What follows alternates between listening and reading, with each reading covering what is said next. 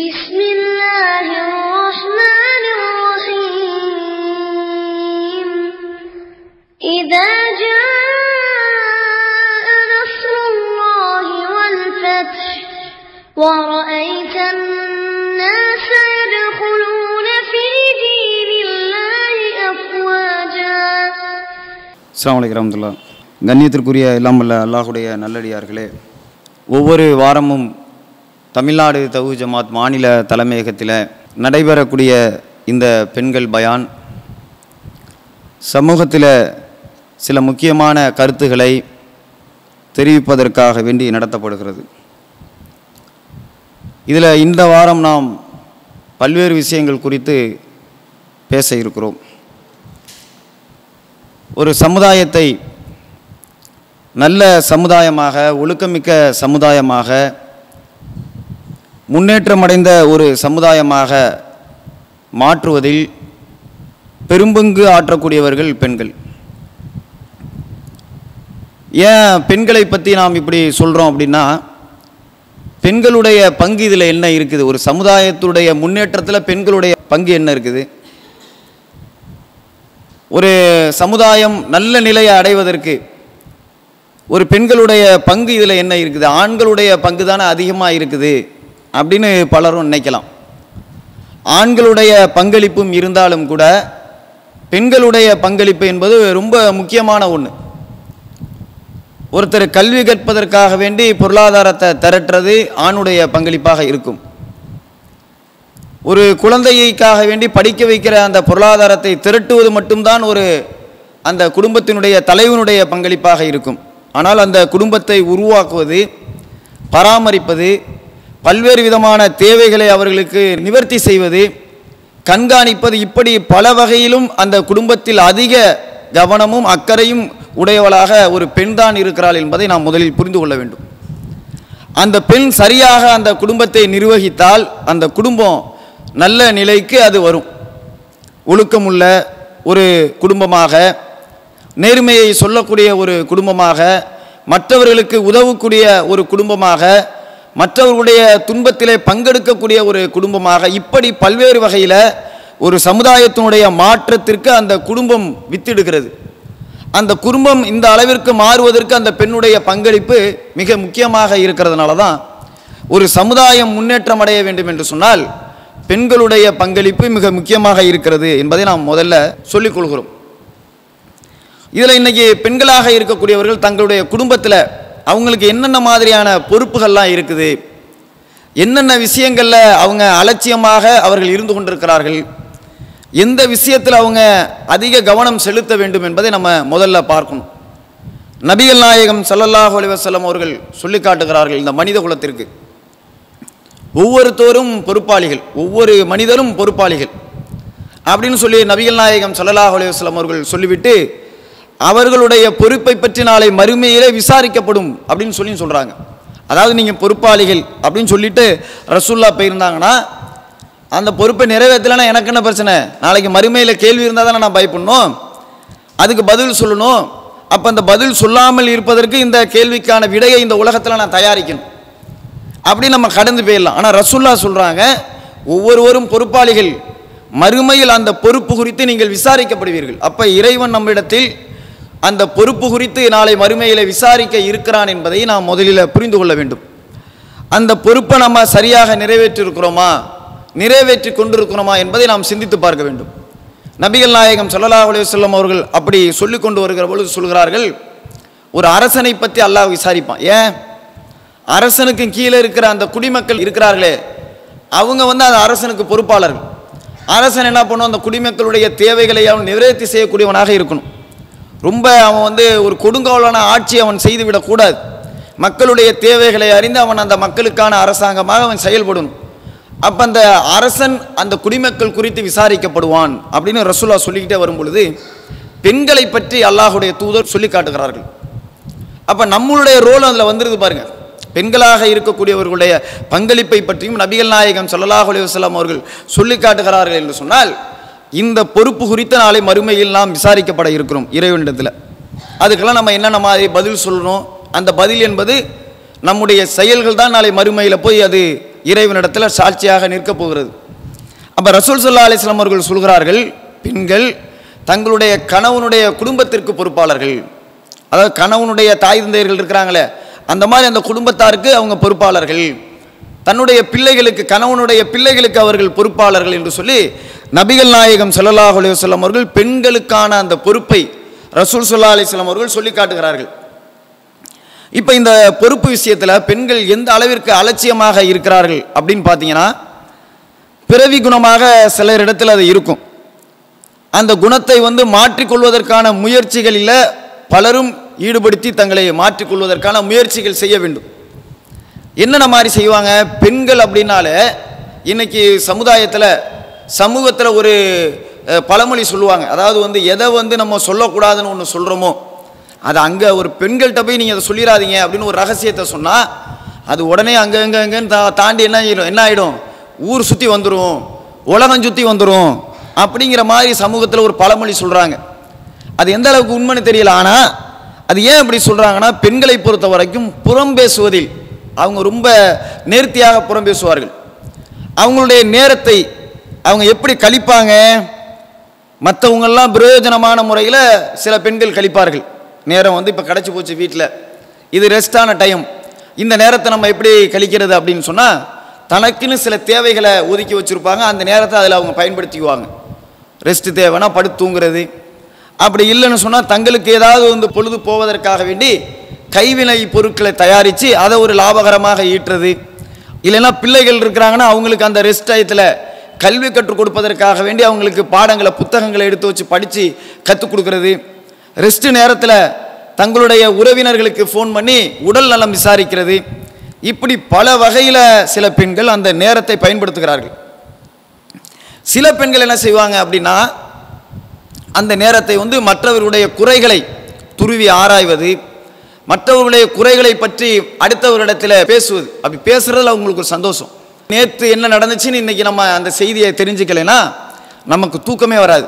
அதுக்காகவே வேலைகளை எல்லாம் வேக வேகமாக ஒதுக்கி வச்சுட்டு அவங்க சம்மந்தப்பட்ட அதுக்குன்னு ஒரு டீம் மாதிரி இருப்பாங்க. அவங்கள்ட்ட போய் அந்த மகரிப் நேரத்தில், அசர் நேரத்தில் இப்படி போய் உட்காந்து என்ன செய்வாங்க, வீடுகளில் வாசல்களில் அடுத்த வீட்டில் உள்ள என்னென்ன குறை இருக்குது, எய்த்த வீட்டில் என்னென்ன குறை இருக்குது, தெருவில் நடந்து போகிறவங்கள்ட்ட என்னென்ன குறை இருக்குது, இப்படின்னு சொல்லி அடுத்தவர்களுடைய குறைகளை பற்றி எல்லாம் துருவி துருவி பேசக்கூடிய சில காட்சிகளை நம்ம இன்னைக்கு சமூகத்தில் சர்வசாதாரணமாக பார்க்கிறோம். வீட்டு வாசலில் உட்காந்துருக்கிறவங்க என்ன பண்ணணும், நல்ல விஷயங்களை பேசணும். அவங்க தங்களுடைய ஏதாவது ஒரு தேவைகளை பற்றி சொன்னாங்கன்னா அவங்களுக்கு அல்லாஹ்வும் தூதரும் சொன்ன அந்த அறிவுரைகளை சொல்லி அவங்களுக்கு ஆறுதல் சொல்லணும். இந்த மாதிரி அவர்கள் பேசக்கூடிய நேரத்தை கழிப்பார்களானாக்கா எப்படி கழிக்கிறாங்க, மற்றவங்களுடைய குறைகளை பேசுவதற்கு தான் அந்த வீட்டில் போய் அமர்றது. அவங்க வரலைன்னா கூட நேற்று ஏன் வரல, உங்களுக்கு ஒரு செய்தி தெரியுமா அப்படின்னு சொல்லி இங்கேருந்து ஃபோனை போட்டு அது பல ஊர்களில் இருக்க மைல்களுக்கு அப்பால் இருக்கிறவங்களுக்கு அந்த செய்தியை கடத்துறது. அப்போ இப்படி புறம் பேசக்கூடிய ஒரு நிகழ்வை பெண்கள் சர்வசாதாரணமாக செய்கிறாங்க. இதை பற்றி நபிகள் நாயகம் ஸல்லல்லாஹு அலைஹி வஸல்லம் அவர்கள் கடுமையாக எச்சரிக்கிறாங்க. அதாவது மறுமை நாளில் அல்லாஹ் சிலருக்கு தண்டனை கொடுப்பான் நரகத்தில்.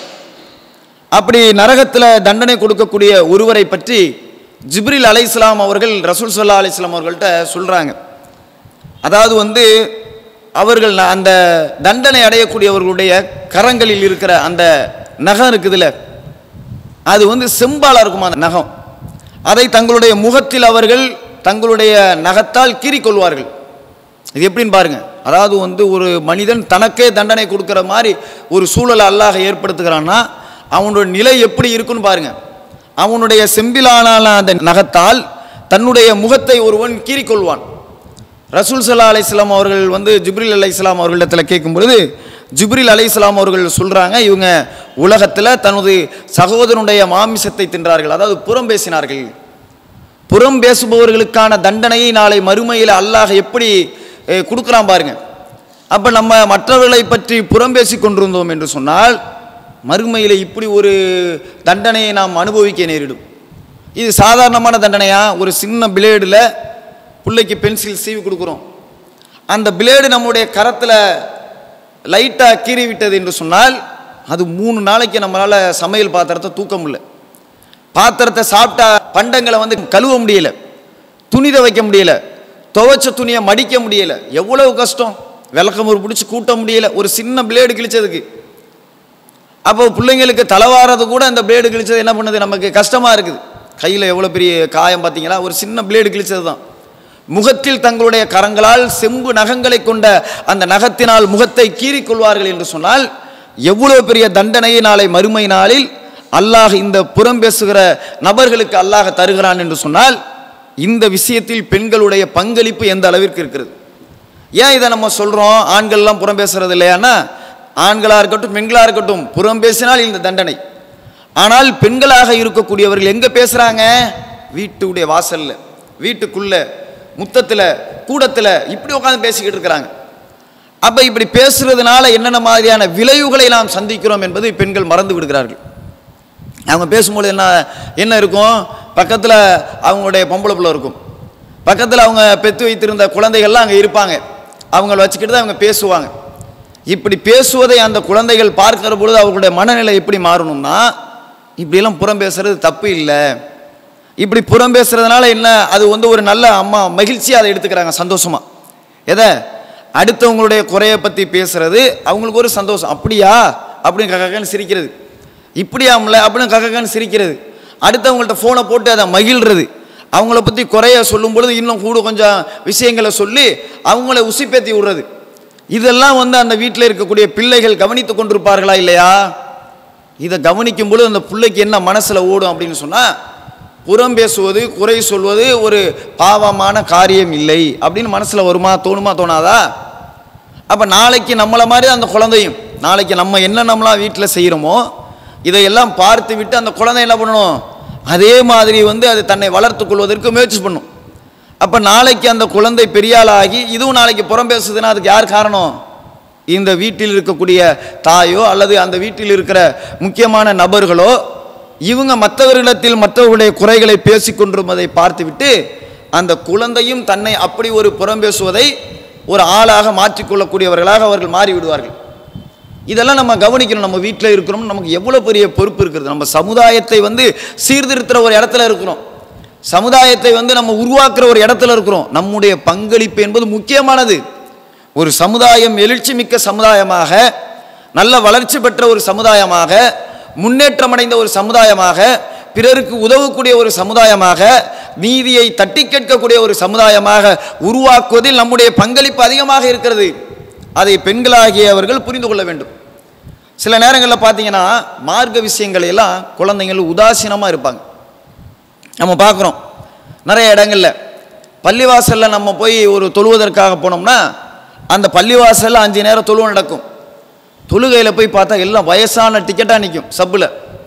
அப்படி இல்லைன்னா சில இளைஞர்கள் நிற்பாங்க. நம்ம அந்த ஊரில் என்ன நினைப்போம், இந்த ஊரில் இந்த பசங்களே கிடையாது போல இருக்குது, நம்ம நினைக்கிற மாதிரி இருக்குது. எப்படி அந்த ஊர்களில் போய் நம்ம தொழுகிற பொழுது அங்கே வயதானவர்கள் அந்த பள்ளிவாசலில் தொழுகிறதும், சில இளைஞர்கள் அந்த பள்ளிவாசலில் தொழக்கூடிய காட்சியை பார்க்கிறோம். பிள்ளைகளாக இருப்பவர்கள் தொழுகிறாங்களான்னா கிடையாது. அப்போ அந்த ஊரில் பிள்ளைங்களே இல்லையா? பிள்ளைங்க இருக்காங்க தானே. ஏன் பிள்ளைங்கள் பள்ளிவாசலுக்கு வர்றதில்லை, தொழுகைக்கு வர்றதில்லை? அப்போ பிள்ளைகளை தொழுகைக்கு அனுப்புவதில் யாருடைய பங்களிப்பு அதிகமாக இருக்கிறது? பெற்றோர்களாக இருக்கக்கூடியவர்களுடைய பங்களிப்பு இருக்கிறது. அதிலும் முக்கியமாக அந்த பிள்ளையை பெற்றெடுத்த தாய்மாருடைய பங்களிப்பு அதி முக்கியமாக இருக்கிறதா இல்லையா? கணவனா வீட்டுக்குள்ளே உட்காந்துருப்பான், லுகர் பாங்கு சொல்லும் பொழுது கணவன் வீட்டில் இருப்பானா? அசர் பாங்கு சொல்லும் பொழுது கணவன் வீட்டில் இருப்பானா? இசாவுடைய மகரிபுடைய பாங்கு சொல்லும் பொழுதுலாம் கணவன் வீட்டில் இருப்பானா? முழுக்க முழுக்க அந்த பிள்ளைகளோடு அதிக நேரத்தை செலவழிக்கக்கூடியவளாக ஒரு தாய் இருக்கிறாள். அப்போ தாய் என்ன பண்ணணும், பாங்கு சொல்லிட்டாங்கன்னு சொன்னால் போய் தொழுவைக்கு போத்தா அப்படின்னு அனுப்பி விடணும்ல. அப்படி பெண்கள் அனுப்பி விடுறாங்களும் கிடையாது. பிள்ளைகளை அது பாட்டு விளையாடுறதுக்கு ஒரு பக்கம் தான் இவங்களுக்கு என்னன்னு இவங்க இருந்துடுறாங்க. நம்முடைய வேலை என்னங்கிறத அதில் மூழ்கி இருக்கிறாங்க. பிள்ளைகளை அந்த சிறு வயதிலேயே அவர்களை தொழுகையில் அழைத்து கொண்டு போய் அவர்களை விடுவது, தொழுவைக்கு ஆர்வம் ஊட்டுவது, நல்லடியார்களாக வளர்ப்பதில் நம்முடைய பங்களிப்பு அதிகம் இருக்கிறது என்பதையெல்லாம் பெற்றோர்களாகிய அந்த தாய்மார்கள் உணர்ந்து கொள்ள வேண்டுமா இல்லையா? அப்படி பெரும்பாலான பெற்றோர்கள் உணர்ந்து கொள்வதே இல்லை. அப்படி இருந்தாக்க ஏன் பள்ளிவாசலில் குழந்தைகள் தானே நிறையா வரணும்? எவ்வளோ குழந்தைகள் ஒரு ஊரில் இருக்கிறாங்க, ஒரு தெருவில் இருக்கிறாங்க. சும்மா தெருவில் விளாண்டுக்கிட்டு இருக்கும், அம்மா வீட்டு படியில் உட்காந்துட்டு ஊரு கதை பேசிக்கிட்டு இருக்கும். தொழுவைக்கு போகிறவங்க ஆட்கள் அந்த தெருவை கடந்து செல்வார்கள். மகரிபுடைய நேரத்தில் இந்த அம்மா பாட்டுக்கு உட்காந்து நான் புள்ள விளையாண்டுக்கிட்டு இருக்கிறத கூட பார்த்துக்கிட்டு தம்பி நீ போய் ஒரு 5 நிமிஷம் தொழுதுட்டு வா, தொழுதுட்டு வந்து மறுபடியும் விளையாடு போத்தான்னு சொல்லி அந்த பிள்ளை என்ன பண்ணுறதில்ல, அனுப்புறதில்ல. அம்மா காரி பார்த்துக்கிட்டே உட்காந்துருப்பாங்க. அப்போ இதெல்லாம் நம்ம பார்க்குற மாதிரி என்ன அவங்க மனநிலை எப்படி இருக்கிறது என்று சொன்னால், குழந்தையை வளர்ப்பதில் தங்களுடைய பொறுப்பே கிடையாது. அதுவாக வளர்ந்துக்கும். சோறு போடுறோம், ஸ்கூலில் சேர்க்குறோம், நம்ம வேலை முடிஞ்சு போச்சு. காலையில் எழுந்திரிச்சு பிள்ளைங்களை ட்ரெஸ்ஸை மாற்றி விட்டு ஸ்கூலுக்கு அனுப்பி வைக்கிறது என் வேலை. ஸ்கூல்லேருந்து வந்துருச்சுன்னா சாப்பாடு கொடுக்குறது என் வேலை. இதுதான் ஒரு பெற்றோராகிய இருக்கக்கூடிய அந்த அன்னையாக இருக்கிற அந்த தாய் நினைக்கிறாள். ஒழுக்கமிக்கவனாக அவனை உருவாக்குவதுதான் சமுதாயத்தினுடைய முன்னேற்றம் என்பதை பெண் மறந்து விடுகிறாள். அப்போ அந்த தொழுகை விஷயங்கள் எல்லாம் கவனமற்று இருக்கிற காட்சியை பார்க்குறோமா இல்லையா? நபிகள் நாயகம் ஸல்லல்லாஹு அலைஹி வஸல்லம் அவர்களுடைய காலத்தில் சஹாபி பெண்கள் எப்படி சொல்கிறாங்க பாருங்கள். குழந்தைகளை வளர்க்குறாங்கன்னு சொன்னால் எப்படியெல்லாம் அவங்க வளர்த்துருக்குறாங்க குழந்தைகளை. ரசூலுல்லாஹ் அந்த அளவுக்கு எல்லாத்தையும் பார்த்து பார்த்து பார்த்து பார்த்து சமுதாயத்தை உருவாக்கி இருக்கிறார்கள். எல்லாம் அப்படி வருமா? அப்படி நம்ம வீட்டு பிள்ளைய நீங்கள் அனுப்பி பாருங்க, உங்கள் பிள்ளைய பார்த்துட்டு அடுத்த வீட்டு பிள்ளையும் வரும். அவன் சும்மா போக மாட்டான். ஆன்னு சொல்லி அவன் தன்னுடைய ஃப்ரெண்டை அழைச்சிட்டு போவான் பள்ளிவாசலுக்கு தொழுவுறதுக்கு. அவனோட பழகிறதை பார்த்து அந்த அம்மா பெத்த அந்த அம்மா சந்தோஷப்படும். இந்த புள்ள மாதிரி வருமா உங்கள் வீட்டு புள்ள மாதிரி, என் பையனை தொலைவாக்கி அழைச்சிட்டு போறானே நல்ல புள்ள அப்படின்னு சொல்லி, யாருக்கு? நீங்கள் செஞ்ச ஒரு நற்காரியத்தினால் அவன் சமூகத்தில் நல்லவனாக அடையாளப்படுத்தப்படுகிறானே, இந்த பிள்ளையோட சேருமா நீ, உனக்கு நல்லது சொல்லி தருவான், நல்ல பையன் அப்படின்னு அந்த தாய், அந்த பிள்ளையை பெற்றெடுத்த தாய் கருதுகிறாளே இல்லையா? உங்கள் பிள்ளையை பார்த்து அவனுக்கு ஒரு இப்படிலாம் செய்கிறது நல்லது, அவனுக்கு அப்படியே வரும் எல்லாம் பழக்கத்தில். அப்போ ஒரு தாய் என்பவள் தன்னுடைய பிள்ளையை வளர்ப்பதில் அதிக கவனம் செலுத்த வேண்டும், பொறுப்பு இருக்கிறது. மறுமையில் அல்லாஹ்விடத்தில் இதை பற்றியெல்லாம் நீங்கள் விசாரிக்கப்படுவீர்கள். நபிகள் நாயகம் ஸல்லல்லாஹு அலைஹி வஸல்லம் அவருடைய காலத்தில் பிள்ளைகளை அந்த சஹாபிய பெண்கள் எப்படி வளர்த்திருக்கிறார்கள்? ரசூல் ஸல்லல்லாஹு அலைஹி வஸல்லம் அவருடைய காலத்தில் ஒரு சஹாபி பெண்மணி சொல்கிறார்கள், ஆசுரா நோன்பு வைப்பார்களாம். அப்படி நாங்கள் நோன்பு நோற்போம், எங்களுடைய பிள்ளைகளையும் நாங்கள் நோன்பு நோக்க செய்வோம். எப்படி நம்மளாம் இப்போ என்ன பண்ணுறோம்? குழந்தைங்களுக்கு அந்த நோன்பு கடமையானா கூட கண்டுக்கிறது இல்லை. நீ ஏன் வைக்கிற? நேற்றே நீ பசிக்குதுன்னு சொன்ன நோன்பு வச்சுட்டு வைக்காத அப்படின்னு அந்த புல்லை வைக்கிறதுக்கு வந்தாலும் வைக்காதன்னு சொல்லி ஒரு அதட்டி அந்த பிள்ளைய அடைக்கிறது. அப்புறம் அதை பார்த்துட்டு சின்ன பிள்ளை அடுத்த வாட்டி வைக்குமாது அக்காக்காரங்களையும் திட்டி விட்டாங்க. தம்பிக்காரன் பார்ப்பான், நம்ம எதுக்கு வைக்கணும், நம்மளும் வைக்கக்கூடாதுமா. அக்காக்காரங்க வைக்கலன்னு சொன்னாலும் இந்த அம்மா என்ன செய்யணும், வைமா அப்படின்னு நல்ல அறிவுரைகளெல்லாம் சொல்லி அந்த இபாதத்தான வணக்க வழிபாடுகளில் அவர்களை ஆர்வப்படுத்தக்கூடிய செயலை ஒரு பெண்மணி செய்தால், தன் தாய் செய்தால் என்று சொன்னால் அதுக்கு கீழே இருக்கிற அந்த பிள்ளைக்கும் அந்த ஆர்வம் வரும். அப்போ சஹாபிய பெண்மணிகள் சொல்கிறார்கள், நாங்கள் நோன்பு வைப்போம், எங்களுடைய பிள்ளைகளையும் நோன்பு நோக்க தூண்டுவோம். அப்படி அவங்க நோன்பு வச்சுருவாங்க. அவங்க பசியால் அழுதாங்க அப்படின்னு சொன்னால் நாங்கள் என்ன செய்வோம், பொம்மைகளை காட்டி விளையாட்டு காட்டுவோங்க. பார் கொஞ்சம் நேரம் தான் இருக்குது, இன்னும் அரை மணி நேரம். சில வீட்டில் பார்த்தீங்கன்னா அதெல்லாம் இருக்கும். நம்மளே வேடிக்கையாக சிரிப்போம். தலை நோம்பு வச்சுட்டு அவன் படுற பாடு, அந்த பிள்ளைங்க படுற பாடெல்லாம் பார்த்து பெரிய நகைச்சுவையாக இருக்கும். 1 மணி ஆனிச்சுன்னா நீ சாப்பாடு வைக்கிறியா இல்லையா, தண்ணி கொடுக்குறியா இல்லையா அப்படின்னு சொல்லி கலாட்டா பண்ணுவாங்க. அப்போ தாய்காரி என்ன பண்ணும், அவளுக்கு எவ்வளவு இருந்தாலும் கூட, பாசங்கள் இருந்தாலும் கூட அந்த வணக்கத்தை கரெக்டாக நிறைவேற்றணுங்கிறத அவள் கொஞ்சம் கண்டிஷனாக அப்படி கொண்டு போவாள். மார்க்கத்தில் தப்பு இல்லை, இருந்தாலும் அந்த சில தாய்மார்கள் அப்படி செய்கிறத பார்க்கணும். ஏதாவது சொல்லி கிள்ளி தூங்க போடுறது, திரும்பி எந்திரிச்சு அவங்கள்ட்ட பேச்சு கொடுக்குறது, விளையாட்டு காட்டுறது, இப்படியே அந்த நேரத்தை ஓட்டிகிட்டு போய் இன்னும் அரை மணி நேரம் இருக்குது, 10 நிமிஷம் இருக்குது, 5 நிமிஷம் இருக்குன்னு சொல்லி அப்படி நோம்பு திறக்க வைப்பாங்க. அப்போ அந்த மாதிரி சஹாபிய பெண்கள் என்ன செய்கிறாங்கன்னு சொன்னால், அவர்கள் பசியால் அழுதாங்க அப்படின்னு சொன்னால் நாங்கள் பொம்மைகளை காட்டி விளையாட்டு காட்டுவோம் அப்படின்னு சொல்கிறாங்களா இல்லையா? அப்போ குழந்தைகளை நாம் வளர்ப்பதில் பெண்களாகிய அந்த தாய்மார்களுடைய பங்களிப்பு நிறைய இருக்கிறது. இதை நம்ம கடைபிடிக்கணும். குழந்தைங்கள்ட்ட எப்படி நடந்துக்கணும் அப்படிங்கிறது சில தாய்மார்களுக்கு தெரிகிறது கிடையாது. குழந்தைங்கள்ட்ட எப்படி நடந்துக்கணும், கண்டிஷனாக நடந்துக்கணும் அப்படின்னு சில தாய்மார்கள் நினைத்து கொண்டிருக்கிறார்கள். கண்டிஷனாக நடக்கணுங்கிறதுக்கான அளவுகள் என்ன, எவ்வளோ காலத்துக்கு? புள்ள கொஞ்சம் லைட்டாக விவரம் தெரிய ஆரம்பிச்சிட்டானா அதுக்கப்புறம் நீங்கள் கண்டிஷனாலாம் நடக்க முடியுமா? அவன் உங்களை தொலைச்சிடுவான். ஏன்னா நீங்கள் அப்படி தானே கண்டிஷன் தானே அவனுக்கு கற்றுக் கொடுத்துருக்கீங்க. அவன் அதே மாதிரி ரிட்டர்ன்லாக்கி அவன் என்ன பண்ணிடுவான், உங்கள்கிட்ட நடந்துக்க ஆரம்பிச்சிருவான். அப்படி நம்ம நடந்து கொள்ளக்கூடாது. குழந்தைகளிடத்தில் நாம் எப்படி நடந்து கொள்ள வேண்டும் என்பது கூட சில பெற்றோர்களாகிய தாய்மார்களுக்கு தெரிகிறதில்லை. அவங்க என்னமோ 40 வயசு ஆன மாதிரியும் குழந்தைங்களுக்கு அவங்கள்ட்ட ஒன்று சொன்ன உடனே அவங்க ஏற்றுக்கிற மனநிலையில் இருப்பாங்கங்கிற மாதிரி இந்த அம்மா சிந்திக்கும். அவங்க ஒரு குழந்தை, ஒரு 2 வயசுக்குள்ள, 3 வயசுக்குள்ள, 5 வயசுக்குள்ள, 7 வயசு பையன், அதுக்கு என்ன மூளை இருக்கும், என்ன அறிவு இருக்கும், அதுக்கு தகுந்த மாதிரி தான் செயல்படும். எதை சரின்னு அதுக்கு தெரியாது, தப்புன்னு தெரியாது, எதாவது நம்ம செய்யாதான்னு சொன்னால் கூட போய் செய்யும் பிடிவாதம் பண்ணி. குழந்தை தன்மை அதான். ஒரு 40 வயசு ஆள் எனக்கு அது வேணும்னு சொல்லிட்டு அழுதுகிட்டு கேட்பாரா? கேட்க மாட்டார். ஆனால் குழந்தை செய்யும். ஒரு சின்ன முட்டாயை பார்த்து இது வேணும் அப்படின்னு சொல்லி அழுவும். இங்கே போகாத அப்படின்னு நம்ம சொன்னால் இல்லை நான் போவேன் அப்படின்னு தரையில் பரண்டுக்கிட்டு ஒரு 40 வயசு ஆள் அழுவாரா? அழுவ மாட்டார். ஆனால் குழந்தை என்ன பண்ணும்? இப்படி செய்யாதன்னா கூட தரையில் புரண்டு அழுகுதா இல்லையா? இப்போ என்ன நம்ம பார்க்கணும்? குழந்தைகளுக்கு இருக்கிற அறிவு என்பது வேறு, பெரியவர்களுக்கு இருக்கிற அறிவு என்பது வேறு. நம்ம எப்படி முடிவெடுக்கிறாங்க அப்படின்னு சொன்னால், அந்த தாய்மார்களாக இருப்பவர்கள் குழந்தைக்கு இருக்கிற மூளையும் நமக்கு இருக்கிற மூளையும் கரெக்டு, ஒரே அளவு தான். நமக்கு என்ன வயசோ அதான் குழந்தைக்கு அந்த மூளை அந்த அளவுக்கு இருக்குது அப்படின்னு நினைக்கிறாங்க. அப்படி இல்லை. குழந்தைக்கு சின்ன அளவில் தான் இருக்கும். அது முழுமையாக வளர்ச்சி அடையும் பொழுது தான் அது நல்ல முதிர்ச்சி அடைஞ்ச ஒரு நபராக அவர் வருவாங்க, விவரம் தெரிந்த நபர்களாக அவர் வருவாங்க. அது வரையும் இவங்க குழந்தைக்கு உரிய தன்மையில் தான் அவங்க இருப்பாங்க. அப்போ முரண்டு பிடிக்கும் பொழுதெல்லாம் இந்த தாய் என்ன செய்யக்கூடாது? அவங்க இடத்துல கண்டிஷனுங்கிற பேரில் அவங்கள அடித்து துன்பப்படுத்தி செஞ்சு ஆகணும்னு ரொம்ப இவங்க அப்படியே ரொம்ப ஒரு கடுமை காட்டக்கூடிய ஒரு தாயாக மாறிவிடக்கூடாது. இது ஒரு காலத்திலே அவங்களுக்கு வெற்றி தராது. எப்படி நடந்துக்கணும்? நளினமாக அவர்களிடத்தில் நடந்து கொள்ள வேண்டும். சில இடங்கள்லாம் நீங்கள் பார்த்தீங்கன்னா அந்த குழந்தைய வளர்க்குறதுல அவங்களுக்கு ஒரு தேவை இருக்கும் பிள்ளைகளுக்கு. அந்த தேவையை கூட வீட்டில் போய் சொல்ல மாட்டாங்க, எனக்கு இது வேணும் அப்படின்னு கேட்க மாட்டாங்க. ஏன்னா அது அப்படி கேட்பதற்கு பயம். அம்மாட்ட எப்படி கேட்குறது பயம், குழந்தைக்கு நடுக்கும். அத்தாட்ட எப்படி போய் கேட்குறது, வாப்பாட்ட போய் எப்படி கேட்குறது நடுக்கும், பயம். இப்படி அவங்க குழந்தையை உருவாக்கி வைத்திருக்கிறார்கள். சில நேரங்களில் சில அவர்களை அறியாமல் ஒரு தவறை செய்து விடுவார்கள். ஒரு விஷயத்தை எடுக்கிறாங்க, ஒடிஞ்சு போயிடுது. ஒடிஞ்சு போயிடுச்சுன்னு சொன்னால் அது ஒடிஞ்சு போச்சு, நம்ம அப்படியே உடஞ்சி போச்சு அப்படின்னு வந்து குழந்தை சொல்லணும்ல. குழந்தை சொல்லாது, ஒடிஞ்சு போனது அப்படியே தூக்கி வச்சுட்டு தெரியாத மாதிரி வந்து உட்காந்துடும். அப்புறம் அம்மாக்காரவங்க எல்லாத்தையும் தேடி இடி பார்த்துட்டு இது என்னது இப்படி இருக்குது, ஒடிஞ்சு போயிருக்குது அப்படின்னு கேட்டால் எனக்கு தெரியாது எல்லாம் சொல்லிடுவாங்க. ஏன்? ஒடிச்சது நான் தான் தெரிஞ்சு போனால் அம்மா என்ன பண்ணுவாங்க? அந்த வச்சிருக்கிற குச்சி எடுத்து நம்மளை உண்டில நாக்கிடுவாங்கல்ல. இல்லைன்னா அவங்க கையாலே 4 சாத்திடுவாங்கல்ல. நம்மளால் தாங்க முடியுமா? நம்மளால் தாங்க முடியாது. அப்போ நம்மையா வந்து இது மாதிரி அடி வாங்கிட்டு கஷ்டப்படணும்? நான் தான் ஒடிச்சேன்னு சொன்னால் நம்ம போட்டு சாத்தும், அடிக்கும், கொடுமைப்படுத்தும். நம்ம பாட்டுக்கு தெரியாதுன்னு சொல்லிட்டா அப்படின்னு அந்த பிள்ளை என்ன செய்யும்? தெரியலைன்னு சொல்லிட்டு வரும். இவ்வளோ அவங்களை அச்சுறுத்தி வைத்திருக்கிறார்கள் குழந்தைய. அப்போ அந்த குழந்தை ஒரு பொய் சொல்வதற்கு, மறைப்பதற்கு இதெல்லாம் அவங்க தூண்டுறாங்களா இல்லையா? குழந்தைகிட்ட எப்படி நடந்துக்கணும்? அன்பாக நடந்துக்கணும். அன்பாக நீங்கள் செஞ்ச எந்த விஷயமாக இருந்தாலும் தவறு செய்வது தான் அந்த குழந்தையோட இயல்பாகவே இருக்கட்டும். அன்பாக சொல்லி திருத்துங்க.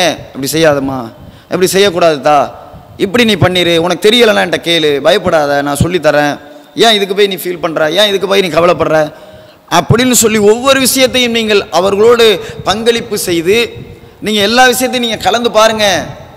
குழந்தை எந்த விஷயத்தில் தோற்றாலும் நான் ஏன் இப்படி தோத்தேன் நம்மளோட வந்து அது உரையாடும். இப்படி ஆயிடுச்சு, ஏன் இப்படி ஆணிச்சு, நான் இதுக்கு என்ன செய்யணும், இதை சரியாக பண்ணுறாதான் நான் எப்படி அதை நடந்து கொள்ளணும் அப்படின்னு சொல்லி குழந்தைகள் நம்ம இடத்துல வந்து கொஸ்டின் கேட்பார்கள். நம்ம ஆன்சர் பண்ணுவோம். இப்படி நடக்கணும், நீ பண்ண தப்பு என்னன்னா இப்படி தான், இதான் இந்த தப்பு நீ பண்ணலாம், நீ பண்ணியிருக்கலாம் அழகா, இன்னொன்ன மாதிரி நீ செய்யாமல் இருந்தால் நீ இன்னும் சூப்பராக பண்ணியிருப்ப அப்படின்னு சொல்லி நம்ம அவங்களுக்கு கற்றுக் கொடுக்குற ஒரு ஆளாக நம்ம மாறிடுவோம். அவங்க திறமையை வளர்த்து கொள்வார்கள். இங்கே என்ன பிரச்சனை? அம்மாக்காரவங்கள்ட்ட வந்து சொல்கிறதுக்கே குழந்தை நெடுங்குது. ஏன்னா அடி. அம்மாக்காரவங்கள்ட்ட இது செய்யக்கூடாதுன்னு ஒன்று சொன்னதை தெரியாதனமாக நம்ம செஞ்சு அதில் ஏதாவது ஒன்று ஆயிடுச்சுன்னு சொன்ன அம்மாக்காரவங்க ஏற்றுக்க மாட்டாங்க. அதில் நான் செய்யலை, நான் உடைக்கலை, நான் தொடலை அப்படின்னு சொல்லி அந்த பிள்ளை அப்படி நகர்ந்து வரக்கூடிய காட்சியை பார்க்க. இந்த குணமெல்லாம் நபிகள் நாயகம் ஸல்லல்லாஹு அலைஹி வஸல்லம் அவர்களிடத்தில் இருந்ததா? சிந்தித்து பாருங்கள். அல்லாஹ்வே ரசூல்லாட்ட சொல்கிறான் பாருங்க. யார்கிட்ட? நம்மிடத்தில் இருக்கக்கூடாதுங்கிறது வேற. ரசூல்லாவுக்கு அல்லாஹ் சொன்ன அறிவுரை என்ன தெரியுமா? நபிகள் நாயகம் ஸல்லல்லாஹு அலைஹி வஸல்லம் அவர்களை பார்த்து அல்லாஹ் திருமறை குர்ஆன் 3வது அத்தியாயம் 159வது வசனத்தில் அல்லாஹ் சொல்லி காட்டுகிறான், முரட்டுத்தனம் உடையவராகவும் கடினம் உள்ளம் உடையவராகவும் நீர் இருந்திருந்தால் அவர்கள் உம்மை விட்டு ஓடி இருப்பார்கள், வெறுண்டோடி இருப்பாங்க. நீ சொல்கிறத எங்கே கேட்பாங்க, எங்கே சிந்திப்பாங்க? எம்மாடி இதெல்லாம் நம்ம வந்து இவர் இந்த மாதிரி முரட்டுத்தனமான உள்ள ஆள் இல்லை. யாருக்கு? ரசுல்லாவுக்கே அல்லாஹ் இப்படிப்பட்ட ஒரு அறிவுரையை சொல்கிறான் அப்படின்னா எப்படி? அது என்ன அர்த்தம்?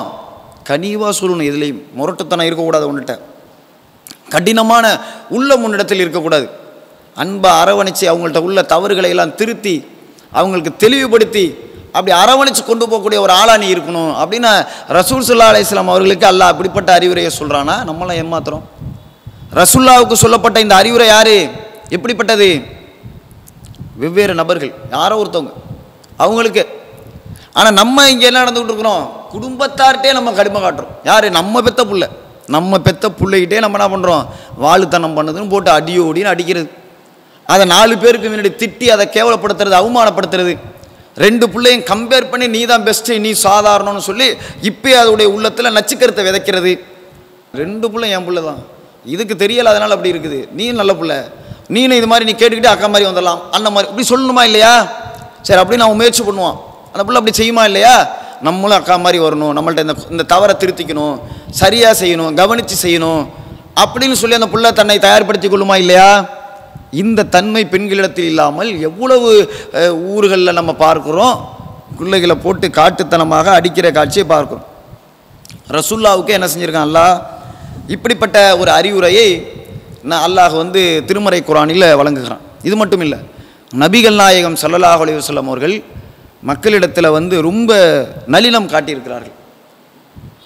ஒரு கட்டம், அதாவது பத்ர் களம், இந்த பத்ர் போரை பற்றி நாம் சொல்வதாக இருந்தால் அதை உங்களுக்கு சொல்ல வேண்டியதில்லை, அவ்வளோ ஒரு விஷயம். எதிரிகளுடைய படை அதிகமாகும், மூமின்களுடைய படை ரொம்ப சொற்பமாக இருக்குது. மனிதர்களுடைய எண்ணிக்கை அடிப்படையில் பார்த்தோம்னு சொன்னால் முஸ்லீம்கள் தான் தோக்கணும். அப்படிப்பட்ட ஒரு அந்த படையுடைய எண்ணிக்கை ரொம்ப கம்மி, அவங்க கூட எதிரிகள் கூட இருக்கிறாங்க. அப்போ இயல்பாக ஒரு போர்க்களத்தில் ஒரு மனிதனுடைய உள்ளம் எப்படி இருக்கு, நீங்கள் இதெல்லாம் சிந்திச்சு பார்க்கணும். ரசூல்லாவுக்கு இப்படிப்பட்ட அறிவுரை, நமக்கு எப்படிப்பட்ட அறிவுரை? நம்ம பெத்த பிள்ளையை போட்டு இப்படி அடிக்கலாமா? அடுத்தவங்கள்ட்ட கனிவாக நடக்கணும் குர்ஆன் நம்மள்கிட்ட சொல்லிட்டேன், நம்ம பெத்த பிள்ளைகிட்ட போய் இந்த அளவுக்கு கடுமையாக காட்டிடக்கூடாது, நம்ம சிந்திச்சு பார்க்கணுமா இல்லையா? ரசூல்லா எந்த இடத்துல எல்லாம் கனிவை வெளிப்படுத்தி இருக்கிறார்கள் பாருங்கள். ஒரு போர்க்களத்தில் எதிரிகளுடைய எண்ணிக்கை அதிகம், நம்முடைய எண்ணிக்கை ரொம்ப குறைவு. அப்போ குறைவான எண்ணிக்கையில் நாம் இருக்கிறோம் அப்படின்னு சொன்னால் சந்திக்கிற களம் என்ன? ஓட்டப்பந்தயம் இல்லை. நான் 3rd வரல, 4th வந்துட்டு 5th வந்துட்டு பிரச்சனை இல்லை, பரிசு வாங்கல என்னங்க, அடுத்த வருஷம் வாங்கிடுவோம் பரிசுன்னு சொல்லிட்டு போகிறதுக்கு. இது என்னது? போர்க்களம். போர்க்களத்தில் நம்ம சரியான எண்ணிக்கையில் போனால்தான் வெற்றியை நாம் தீர்மானிக்க முடியும். ஆயுதங்கள் நம்மிடத்தில் சரியான முறையில் இருந்தால்தான் வெற்றியை தீர்மானிக்க முடியும். அந்த காலத்திலலாம் நபர்களை வச்சு தான் வெற்றி தோல்வியை தீர்மானிப்பாங்க. ஏன்னா இந்த காலத்தில் ஒரு ராக்கெட்டு மாதிரியான கருவிகள்லாம் இருக்குது, இயந்திரமயமாக்கிருச்சு. அந்த காலத்தில் ஆட்களை வச்சு தான் போர்க்களம் சந்திச்சுக்கிட்டாங்க நேருக்கு நேராக. அப்போ எதிரியுடைய படை அதிகமாக இருந்தால் குறைந்த எண்ணிக்கையில் உள்ளவர்கள் தோற்று விடுவார்கள். அப்போ மனநிலையெல்லாம் எப்படி இருக்கும் முஸ்லீம்களாக அந்த படையில் இருக்கிறவங்களுக்கு? தோக்கிறதுனா என்ன, கைகால் ஊனமாகி கூட போயிடுவாங்க. இப்போ மாதிரி எலும்பு உடைஞ்சு போச்சுன்னா ஒரு ஸ்க்ரூவை போட்டு டாக்டர் டைட் பண்ணி குணமாயிடுச்சு போங்கன்னு சொல்லி அனுப்பி விட்டுறானே, கை கால் உடஞ்சி போனா. அது மாதிரிலாம் அப்படியே வைத்தியம் இருந்துச்சா? கை துண்டானா கூட ஒரு இன்ஜெக்ஷனை போட்டு என்ன பண்ணிடுறான், செத்த நேரத்தில் அந்த வலியை இல்லாமல் மனுஷன் அப்படியே கையை பார்க்கலாம், துண்டான கையை இன்ஜெக்ஷன் போட்டுறான். கொஞ்ச நேரத்தில் ஒரு கரண்ட் வச்சு என்ன பண்ணுறான், எல்லாத்தையும் தீச்சு விட்டா முடிஞ்சு போச்சு, அவ்வளோதான். கை சாதாரணமாக ஆயிடுது. அந்த கை இல்லைன்னா கூட அவனால் என்ன செய்ய முடியும், உயிர் வாழ முடியும். அந்த காலத்திலலாம் அப்படி இருந்ததா? கையெல்லாம் வெட்டிருச்சுன்னா ரத்தம் ஓட ஆரம்பித்து அதிகமான இரத்தப்போக்கு ஏற்பட்டால் இறந்து விடுவார்கள். இப்படியெல்லாம் வைத்தியங்கள் முறைகள் இல்லாத ஒரு காலம். அந்த மாதிரியான காலத்தில் போர்க்களத்தை போய் சந்திக்கும் பொழுது உயிர் போகும், ஊனமாகிடுவாங்க, எந்த இடத்துல வெட்டுவான்னு தெரியாது. எப்படிப்பட்ட ஒரு களத்தில் நாம் இருக்கிறோம், எண்ணிக்கை குறைந்து இருக்கிறோங்கிறப்ப அந்த முஸ்லீம்களுக்கு ஒரு அச்சம் ஏற்பட்டிருக்குமா இல்லையா? அந்த மாதிரியான நேரத்தில் நபிகள் நாயகம் ஸல்லல்லாஹு அலைஹி வஸல்லம் அவர்கள் ஒரு இடத்துல தங்குறாங்க.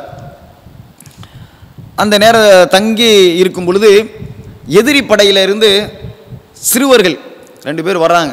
எதுக்கு வராங்க? முஸ்லீம்கள் தங்கியிருக்கிற இடத்துல தண்ணீர் இருக்குது, அந்த இடத்துல தண்ணீர் குடிக்கிறதுக்காக வேண்டி எதிரி படையில் இருக்கக்கூடிய 2 பேர் தண்ணீர் எடுக்க வர்றாங்க.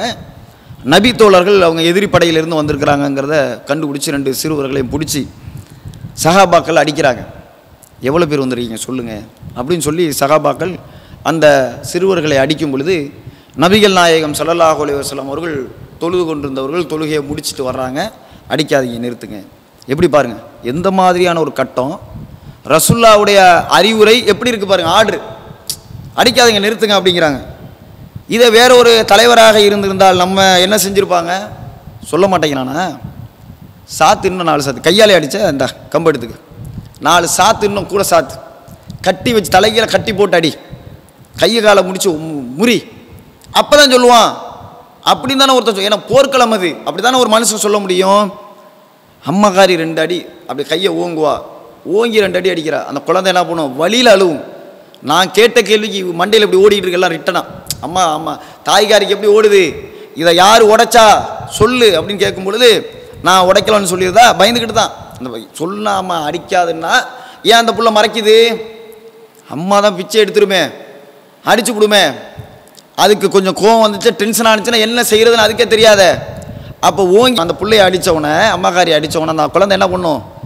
வலி தாங்க முடியாமல் முதல்ல அழுகுதா? இதை கூட தாய்காரிகளுக்கு கிரகிக்க முடியல. நான் என்ன கேட்டேன், நீ பதில் சொல்லாமல் அழுவுறியா? மறுபடியும் ஒரு அடி முடிஞ்சா அந்த வழி தாங்க முடியாது, மறுபடியும் வேகமாக சத்தம் போடும். மறுபடியும் பதில் கேட்குறேன், பதில் சொல்லலையா நீ? மறுபடியும் ஒரு அடி. இது நடக்குதா இல்லையா? அப்போ என்னன்னா ஒரு பிள்ளையை எப்படி வளர்க்கணும் அப்படிங்கிறது ஒரு தாய்க்கு தெரியல. அது வலி தாங்க முடியாமல் அழுவதானே செய்யும். நீங்கள் ஒரு 10 நிமிஷம் போய் அப்படி உட்காருங்க, அந்த புள்ள அடியெல்லாம் முடிஞ்சு வலியெல்லாம் குறைஞ்சி போனோன்னே இப்போ என்னம்மா நடந்துச்சு சொல்லுன்னு கேட்டால் அழகாக சொல்லுமே. அடித்தா அது வலி தாங்க முடியாமல் அழுதுகிட்டு தான் இருக்கும். இந்த அம்மா என்ன பண்ணுது, கேட்க கேட்க நீ சொல்ல மாட்டேங்கிறீன்னு போட்டு சாத்துறது. இப்படி நடக்குது. ஆனால் ரசூல்லா என்ன பண்ணுறாங்க, தொழுதுகிட்டு அந்த தொழுகையை முடித்தவொன்னே சஹாபாக்கள்கிட்ட சொல்கிறாங்க, அடிக்காதீங்க, நிறுத்துங்க. இப்படி கேட்டால் எப்படி சொல்லுவாங்க அப்படின்னு சொல்லிட்டு சஹாபாக்கள்கிட்ட அந்த நபிகள் நாயகம் ஸல்லல்லாஹு அலைஹி வஸல்லம் அவங்க அந்த சிறுவரை கூப்பிட்டு பக்குவமாக விசாரிக்கிறாங்க. எப்படி, எவ்வளோ பெரிய ஒரு கட்டம், நெருக்கடியான கட்டம். அந்த நேரத்தில் அடித்து உதைங்க, தலையில கட்டுங்கெல்லாம் ரசூலா சொல்லலை. அங்கே வாங்க, நீங்கள் சாப்பிட்றீங்கல்ல? ஆமாம் சாப்பிட்றோம். ஒட்டகம் அறுக்கிறாங்களா இல்லையா? அறுக்கிறாங்க. எத்தனை ஒட்டகம் அறுக்கிறாங்க சொல்லுங்கள். ரசூலா எப்படி கேட்குறாங்க பாருங்க, நீங்கள் சாப்பிடுவதற்கு ஒட்டகம் அறுக்கப்படுது, எத்தனை அறுக்கிறாங்க அதை சொல்லு அப்படின்னு கேட்குறாங்க. உடனே அந்த சிறுவர்கள் சொல்லிடுறாங்க, ஒரு நாளைக்கு 10 ஒட்டகம். அப்போ ரசூல்லா உடனே கணக்கு போடுறாங்க, ஒரு ஒட்டகத்தை 100 பேர் திங்கலாமா? 10 ஒட்டகம் அறுத்தாக்கா 1000 பேர் இருக்கிறாங்கப்பா. போப்பா, எவ்வளோ சிம்பிளாக அப்படி முடிச்சுறாங்க மேட்ரை. கூப்பிட்டு கேட்டவனும் சொல்லிவிட்டான் டக்குன்னு. அப்போ என்ன, ரசூல் ஸல்லல்லாஹு அலைஹி வஸல்லம் அவர்கள் எந்த ஒரு கட்டத்திலும் கூட மக்களிடத்தில் மென்மை காட்டக்கூடியவர்களாக இருந்தார்கள். அவங்க எதிரிகள்கிட்ட இவ்வளோ மென்மை காட்டுறாங்களே, பெத்த பிள்ளைகிட்ட எந்த அளவுக்கு நம்ம மென்மை காட்டணும். சில இடங்கள்லாம் முதியோர் இல்லத்தில் போய் பெற்றோர்கள் சேர்க்கப்படுறாங்க. அது ரொம்ப கொடுமையான விஷயந்தான். ஆனால் முதியோர் இல்லத்தில் சேர்க்கப்படுவதற்கு அடிப்படை காரணம் என்ன தெரியுமா? ஆரம்பத்தில் அவனுக்கு அந்த பாசத்தை ஊட்டணும், தாய் பாசத்தை ஊட்டணும், தந்தை மேலே இருக்கிற பாசத்தை ஊட்டணும். அவங்க தாய் தந்தையர்கள் கஷ்டப்படுறோம், நீ கஷ்டப்படக்கூடாதுப்பா அப்படிங்கிறத அவனுக்கு சொல்லி சொல்லி முன்னேறணும்ப்பா, உதவி செய்யணும்ப்பா பிறருக்கு அப்படிங்கிறத சொல்லி சொல்லி நீங்கள் ஊட்டி நீங்கள் அந்த குழந்தையை வளர்த்து பாருங்கள். நீங்கள் வயோதிக நிலையை அந்த தாய் தந்தையர்கள் அடைந்த பிறகு அவன் நினச்சி பார்ப்பான், நம்மளையும் எப்படி இதில் கஷ்டப்பட்டு வளர்த்தாங்க. அப்போ நம்மளை கஷ்டப்பட்டு வளர்த்த ஒரு தாய் தந்தையர்களை நம்ம கஷ்டப்படுத்திட்டு இப்படி இருக்கிறதா? நம்ம மட்டும் சுகபோகமாக வாழ்கிறதா? அவங்கள அனாதை இல்லத்தில் தள்ளி விட்டுறதா? அனாதைகளாக்கி போடுறதா? அப்படிலாம் நம்ம செஞ்சிடக்கூடாது. பாவமாச்சாது. நம்ம தானே கூட இருந்தால் அவங்களுக்கு நல்லது கெட்டதெல்லாம் செய்யணும்னு இந்த பிள்ளைக்கு தோணுமா இல்லையா? இது எப்போ தோணும்? நீங்கள் எல்லாம் வயோதிக நிலையை அடைஞ்சவொடனே அவன் ஒரு 40 வயசாக இருக்கும்போது, தம்பி பெற்றோர்களுக்குன்னு சில கடமைகள்லாம் இருக்குப்பா, அதை போய் செய்ப்பா அப்படின்னு சொன்னால் ஆமாம் இல்லைன்னு வந்துடுவான். அவன் எப்போ வரும், அவனுடைய மனசில் எப்போ வரும் அந்த நம்பிக்கை? அவன் சின்ன பிள்ளையாக இருக்கிறப்ப நீங்கள் சொல்லுவது தான். அவனிடத்தில் நீங்கள் பணிவாக பாசத்தோடு அரவணைச்சு நீங்கள் பேசுகிறீங்களே, அந்த பாசத்தை ஊட்டி ஊட்டி நீங்கள் வளர்க்குறீங்களே, அதில் பதிவது தான் அவன் பெரியவனாக மாறிய பிறகு, நீங்கள் வயோதிக நிலையை அடைந்த பிறகு நினச்சி பார்ப்போம். அப்போ இவங்களை நம்ம விட்டுறக்கூடாது, என்ன கஷ்டமாக இருந்தாலும் நம்ம தான் அவங்கள வச்சு பராமரிக்கும் நினப்பானா இல்லையா? இதெல்லாம் அந்த வயசையெல்லாம் கோவத்தில் எப்படி வளர்க்குறதுங்கிறதெல்லாம் தெரியாமல் தாய் தந்தையர்கள் இழந்து விடுகிறார்கள். அந்த பெண்ணுக்கு அதிக பொறுப்பு இருக்குது, அந்த பெண் அதை இழந்து விடுகிறாள். இது மட்டுமல்ல, நபிகள் நாயகம் ஸல்லல்லாஹு அலைஹி வஸல்லம் அவங்க பல இடங்களில் பொறுமையை கடைபிடிச்சிருக்கிறாங்க. மக்கள்கிட்ட சீர்திருத்தம் பண்ணுறது தான் ரசூலுல்லாவுடைய வேலை. ரசூலுல்லாவுடைய அந்த குணம் நம்ம இடத்தில் வரணும் அப்படின்னு நம்ம நினச்சிட்டாலே முடிஞ்சு போச்சு. நம்ம அழகாக எல்லா விஷயங்களையும் நம்ம வெற்றி அடைஞ்சிடலாம். நபிகள் நாயகம் ஸல்லல்லாஹு அலைஹி வஸல்லம் அவர்கள் எந்த அளவிற்கு அந்த மென்மையோடு நடந்திருக்கிறாங்கன்னு பார்த்தீங்கன்னா, ஒரு கிராமவாசி பள்ளிவாசலுக்கு வர்றார். நபிகள் நாயகம் ஸல்லல்லாஹு அலைஹி வஸல்லம் அவர்கள் சஹாபாக்களோடு இருக்கிறாங்க. ஒரு கிராமவாசி பள்ளிவாசலில் சிறுநீர் கழிக்கிறார். அவர் பாட்டுக்கு சஹாபாக்கள்லாம் போய் அவரை தடுக்கிறதுக்காக போகிறாங்க.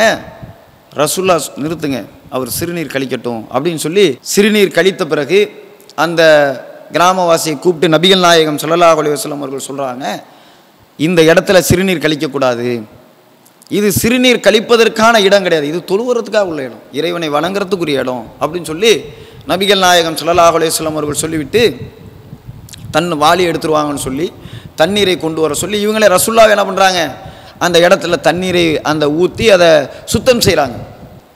இது எவ்வளோ பெரிய ஒரு விஷயம் பாருங்கள். பள்ளிவாசலில் ஒருவன் வந்து சிறுநீர் கழிக்கிறான் என்று சொன்னால் எவ்வளோ பெரிய கோபத்துடைய உச்சத்துக்கு ஒரு மனுஷன் வரணும், எந்த அளவிற்கு ஆத்திரம் வரணும்.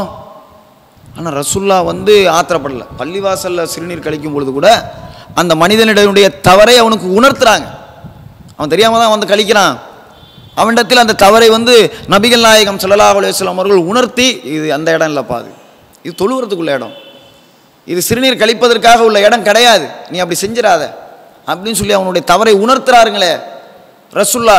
அடிக்கிறதுக்கு சஹாபாக்கள் அதை தடுப்பதற்காக வேண்டி போகும் பொழுது சஹாபாக்களை தடுத்து நிறுத்துகிறார்கள். அவங்க முழுமையாக சிறுநீர் கழிக்கணும்னு சொல்கிறாங்களே. இந்த குணம் நம்ம இடத்துல வந்துச்சா? நம்ம பிள்ளைங்க எவ்வளோ தவறு செஞ்சாங்கன்னா அந்த தவறு செய்யக்கூடிய பிள்ளைகளிடத்தில் இது தப்புங்கிறத உணர்த்தி அது உணர்த்தக்கூடிய பண்பு நம்ம இடத்தில் வந்துச்சா? வீட்டில் சில வீட்டில் பார்த்தா குழந்தைங்களை மிரட்டுறதுக்குன்னு என்ன பண்ணி வச்சுருக்காங்கன்னு கேட்டிங்கனாக்கா கம்பு கட்டையெல்லாம் வச்சுருக்குறாங்க. அது என்னென்னா குழந்தைய வந்து தப்பு செஞ்சால் எடுத்து அடிக்கிறதுக்கு தான். தப்பு செஞ்சால் பயமுறுத்துறது கூட கிடையாது. பார் நான் அடிச்சிருவேன் அப்படி சும்மா ஒரு பயமுறுத்துறது கூட கிடையாது, திருத்துவதற்கு உடனே அடியில் விட்டுறது. அடியில் விட்டு அந்த குழந்தைய போட்டு வெளுத்து வாங்கிறது.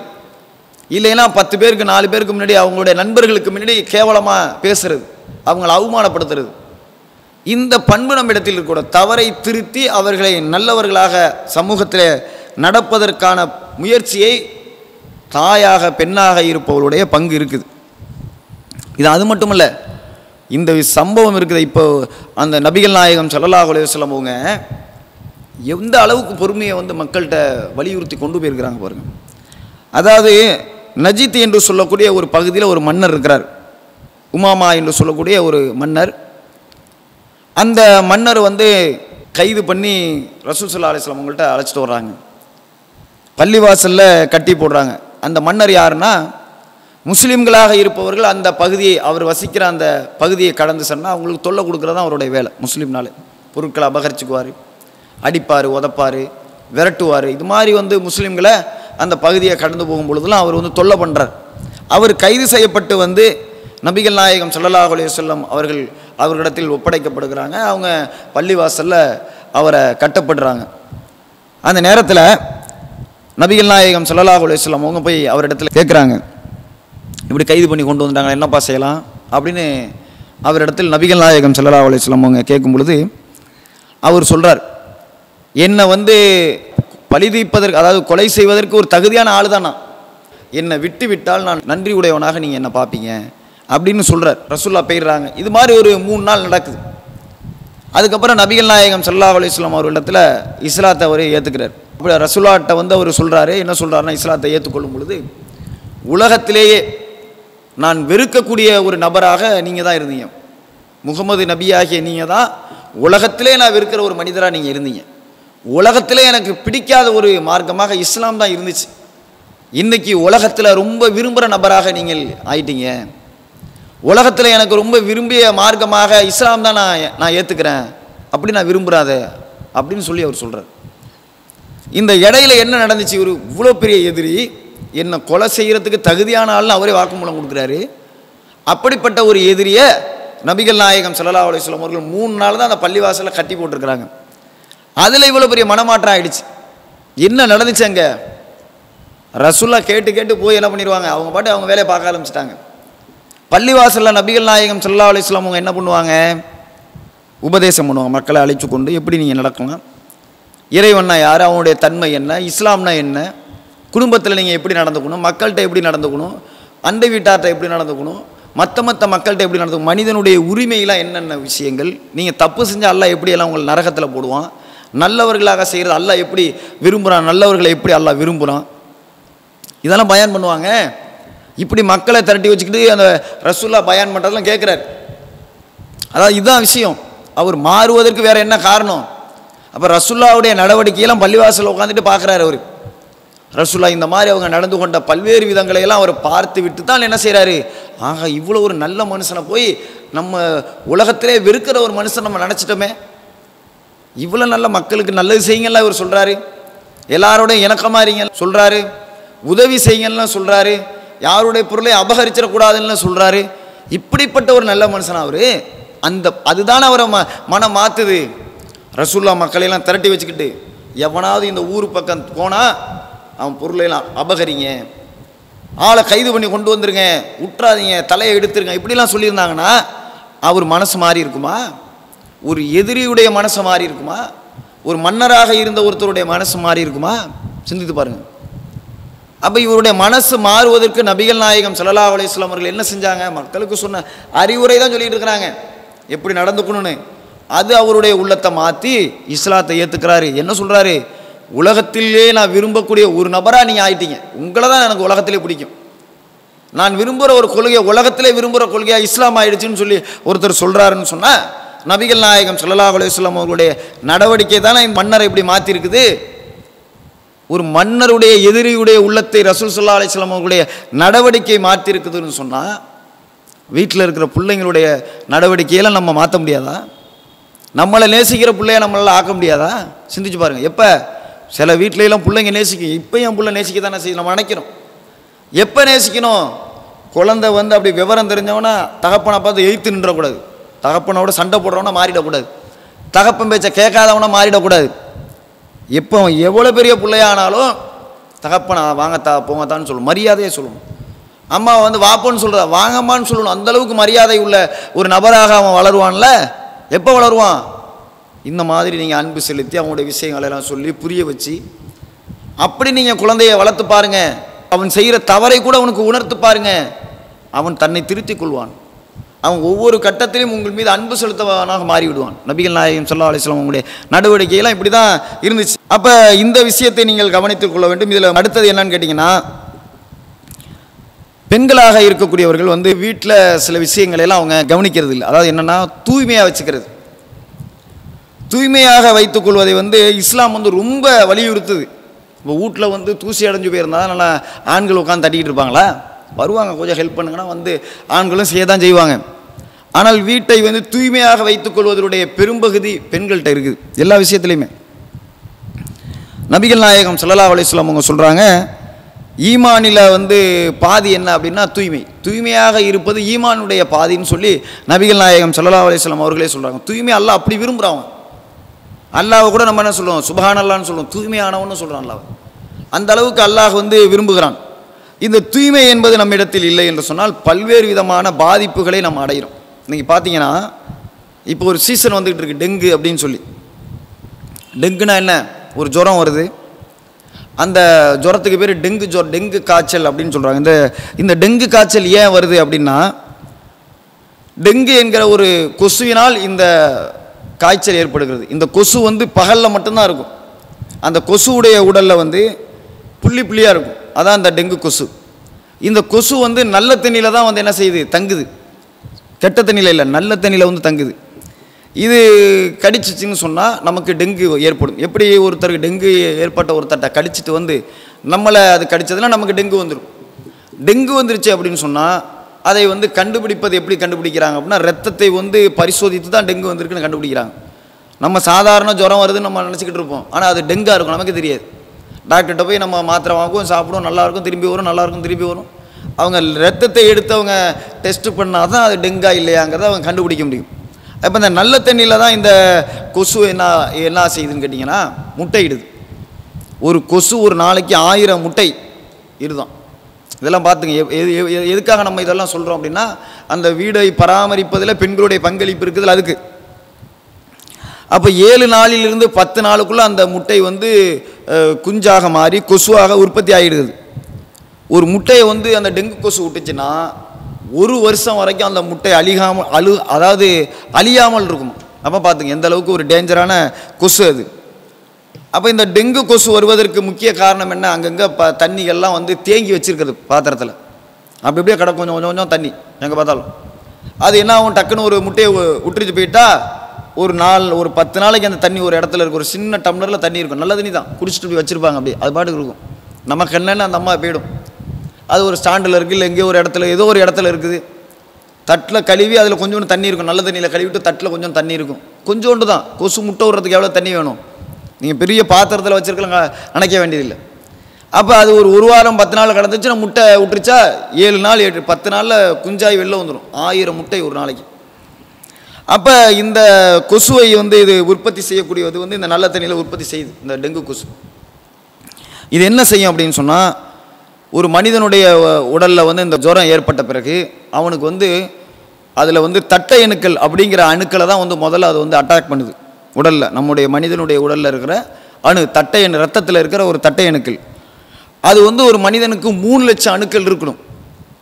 3 லட்சம் அணுக்கள் வந்து குறைஞ்சு போய் 20,000 அணுக்கள் அளவுக்கு வந்துருச்சுன்னா ஆள் டேஞ்சரான கண்டிஷன் வந்துட்டான்னு அர்த்தம். 20,000 எங்கே இருக்குது, 3 லட்சம் இருக்குது. அது குறையிறதுக்கு ரொம்ப நாள் ஆகாமல் நினச்சிடாதீங்க, சல்லுன்னு இறங்கிடும். அதான் விஷயம். இன்றைக்கி டெஸ்ட் பண்ணி பார்க்கும்போது 1 லட்சம் பாங்க, அடுத்த நாள் போய் நீங்கள் சில மணி நேரம் அதோடைய பாதிப்புகள் அதிகமாக தான் சல்லுன்னு சில மணி நேரத்தில் சல்லுன்னு இறங்கி என்ன ஆகிடும், 30,000 வந்துட்டு 20,000 வந்துட்டுருவாங்க. எங்க 1 லட்சம் நீங்கள் 3 மணி நேரத்துக்கு முன்னாடி வந்துருச்சுல அப்படின்ட்டுருவாங்க, சல்லுன்னு இறங்கிடும் அது.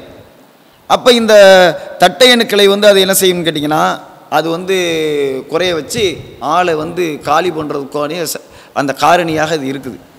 அப்போ பெண்களாகிய நம்ம என்ன பண்ணணும், இந்த நோய் இந்த நேரத்தில் பரவி கொண்டிருக்கிற இந்த நேரத்தில் அதை தடுப்பதற்கான முயற்சி நம்ம செய்யணும். அந்த பாத்திரங்களில் தண்ணி இல்லாமல் எல்லாத்தையும் அழகாக வடிகட்டி கவுத்து தண்ணி வந்து எதுலேயும் சேமித்து இல்லாத அளவுக்கு தூய்மைப்படுத்தி அதெல்லாம் இப்படி நம்ம திறந்து தண்ணியை பாத்திரங்களில் நல்ல தண்ணியெல்லாம் திறந்து வைக்காமல் அதெல்லாம் மூடி இப்படி நம்ம என்ன செய்யணும், அந்த இதையெல்லாம் நம்ம பராமரித்து கொண்டால் இந்த டெங்கு என்கிற நோயிலிருந்து நம்முடைய குடும்பத்தாரையும் உற்றார்களையும் அந்த தெருவாசிகளை எல்லாரையும் என்ன செய்யலாம், நம்ம காப்பாற்றோம்னு இப்படி பல்வேறு விஷயங்கள் நம்முடைய பெண்களாக இருப்பவர்களுக்கு அந்த பொறுப்பு இருக்கிறது.